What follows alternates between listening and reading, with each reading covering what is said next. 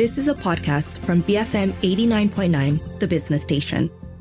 BFM 89.9, it's 7:05, it's Thursday, it's the 4th of January, listening to The Morning Run with Keith Kam, and I'm Wong Shao Ning. Now, in about 30 minutes, we'll discuss the current status of Jimmy Lai, the founder of Apple Daily, a once upon a time newspaper in Hong Kong's national security trial. But in the meantime, let's recap how global markets closed yesterday. So on Wall Street, it was pretty much a red day. The Dow Jones ended 0.8% lower. The S&P 500 closed 0.8% lower as well. The Nasdaq fell 1.2%. Earlier in the day in Asia, the Nikkei was down 0.2%. Hong Kong's Hang Seng closed 0.9% lower. Shanghai's Composite rose 0.2%. Singapore's STI was down 0.9%. The FBMK LCI managed to gain 0.6%.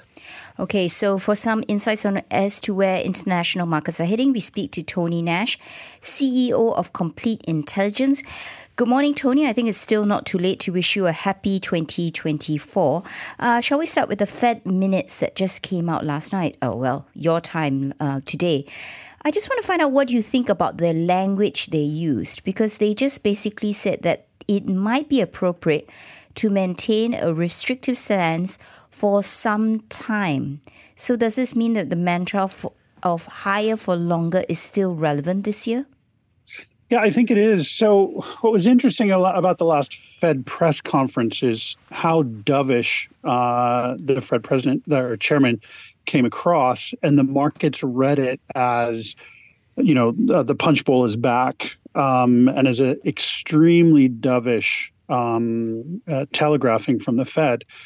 I think as we see these notes, we realize that the Fed really is serious about higher for longer. There are some banks that expect something like 7 rate cuts in the first half of the year, something like that. And it just sounds a little bit overly aggressive. So, when we saw the Fed's last press conference, it seemed like a serious discontinuity from their higher for longer mantra that they had been saying for 2 to 3 years. And so it really did force a lot of us to kind of scratch our head and say, wait, why are they doing that? Is this political? Is there some data that the Fed is seeing that we're not seeing? And I think as we see the minutes today, we realize that neither one is the case. It's just that Chair Powell came across more dovish than he probably intended. Okay, so what does this then mean for asset allocation, or at least let's focus on equities? Is that the reason why the new year has started on such a negative note, especially for the Nasdaq? Oh, yeah, definitely. I think, technology especially does well in environments of low interest and loose monetary policy. So if we are not going to see a rapid loosening of monetary policy, meaning lower interest rates, more cash in the system, then the valuations that we see in technology are questionable, right? The other consideration is this, and we've talked about this before. If we don't have accelerating inflation, and this seems a little bit counterintuitive, but if we don't have accelerating inflation, then the margins that companies can charge start to compress. So companies can't raise their prices as quickly using inflation as a justification. And competition comes in, and we start to see price competition again, which is normal for markets. So I think there's going to be a lot of questions around the valuations that companies have, especially if the Fed persists with this higher for longer messaging and we don't see dovishness in the pipeline. So, Tony, how do you reckon this will play into the US dollar strength, which has pretty much been the theme for 2023, going into 2024? Mm-hmm. Where do you think this will go?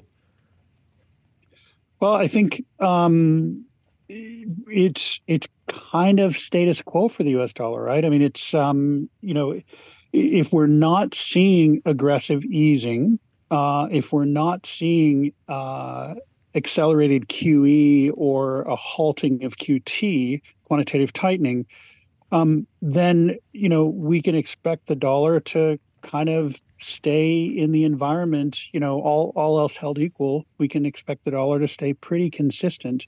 One of the questions there is around fiscal. How much fiscal spending will the U.S. government do, which creates a demand for dollars, right? But it is an election year, so I wouldn't expect fiscal spending to really ease up that much. So, the real question is, and we look at like the CNY and the band that the CNY is trading in. There was some expectation that we'd see more strength in CNY and JPY and other currencies, and we're just not seeing that today because of what we've seen coming out of the Fed. What does this then mean for Asian equity markets? Because there was the expectations that as the Fed unwinds and becomes more dovish, there would be fund inflow into emerging markets. Is that theory now not, going to be disputed? Yeah, I think it is. It will be disputed because, look, if you have a stronger dollar, of course, you have value retention in a stronger dollar. And if you have a stronger dollar, you have on a relative basis, you have weakening, not all, but some weakening Asian currencies. So, and then if you have those weakening Asian currencies, then the inflows of capital from international markets to those middle income and emerging markets and even, say, Japan are relatively lower because the currency is a risk for those investors. So I don't necessarily think it means that Asian markets are out or are negative, but I do think it means that emerging markets generally will take less of an allocation than some people had thought in 2024. And the economic managers in Asia are going to have to be much more careful with their monetary policy to make sure that their currencies don't erode in the wake of dollar strength. And when I say dollar strength, I'm not saying that the dollar is going to, rocket up in value.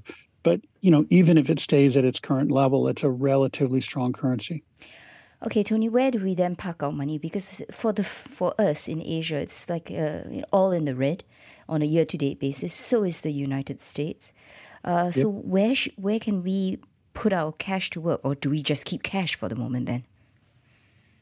I don't know that I would necessarily keep cash. I think you have to look at, say, commodity-related stocks, miners, that sort of thing. You have to look at financial services. You have to look at, things that are consistent businesses regardless of, say, the business cycle. And if we start to see margins erode, so some of these things that we saw that were really attractive over the past couple of years, like consumer discretionary and things like, dining out in restaurants and these sorts of things where they could pass along inflation to customers.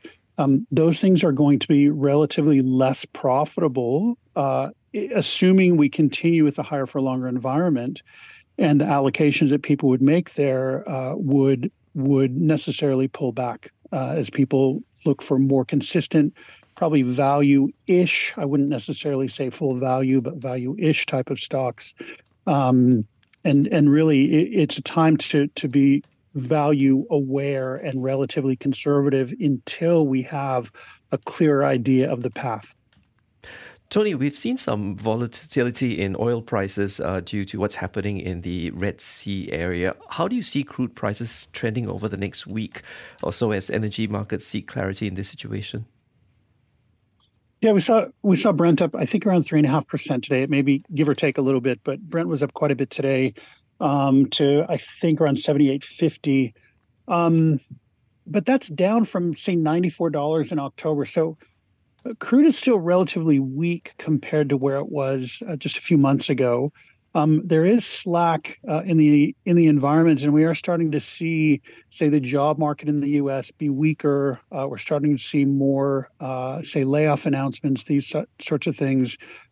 We're seeing growth in, say, China expected to continue to slow.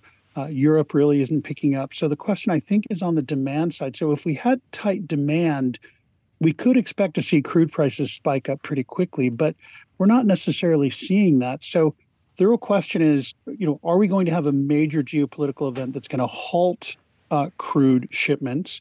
We're not necessarily seeing that. We're seeing some Houthi rockets in the Red Sea, but we're not necessarily seeing major disruptions yet. And so if that becomes a major disruption, then yeah, we could expect some serious rises, especially in Brent. But we're not necessarily there yet. So there's some volatility, there's some up and down.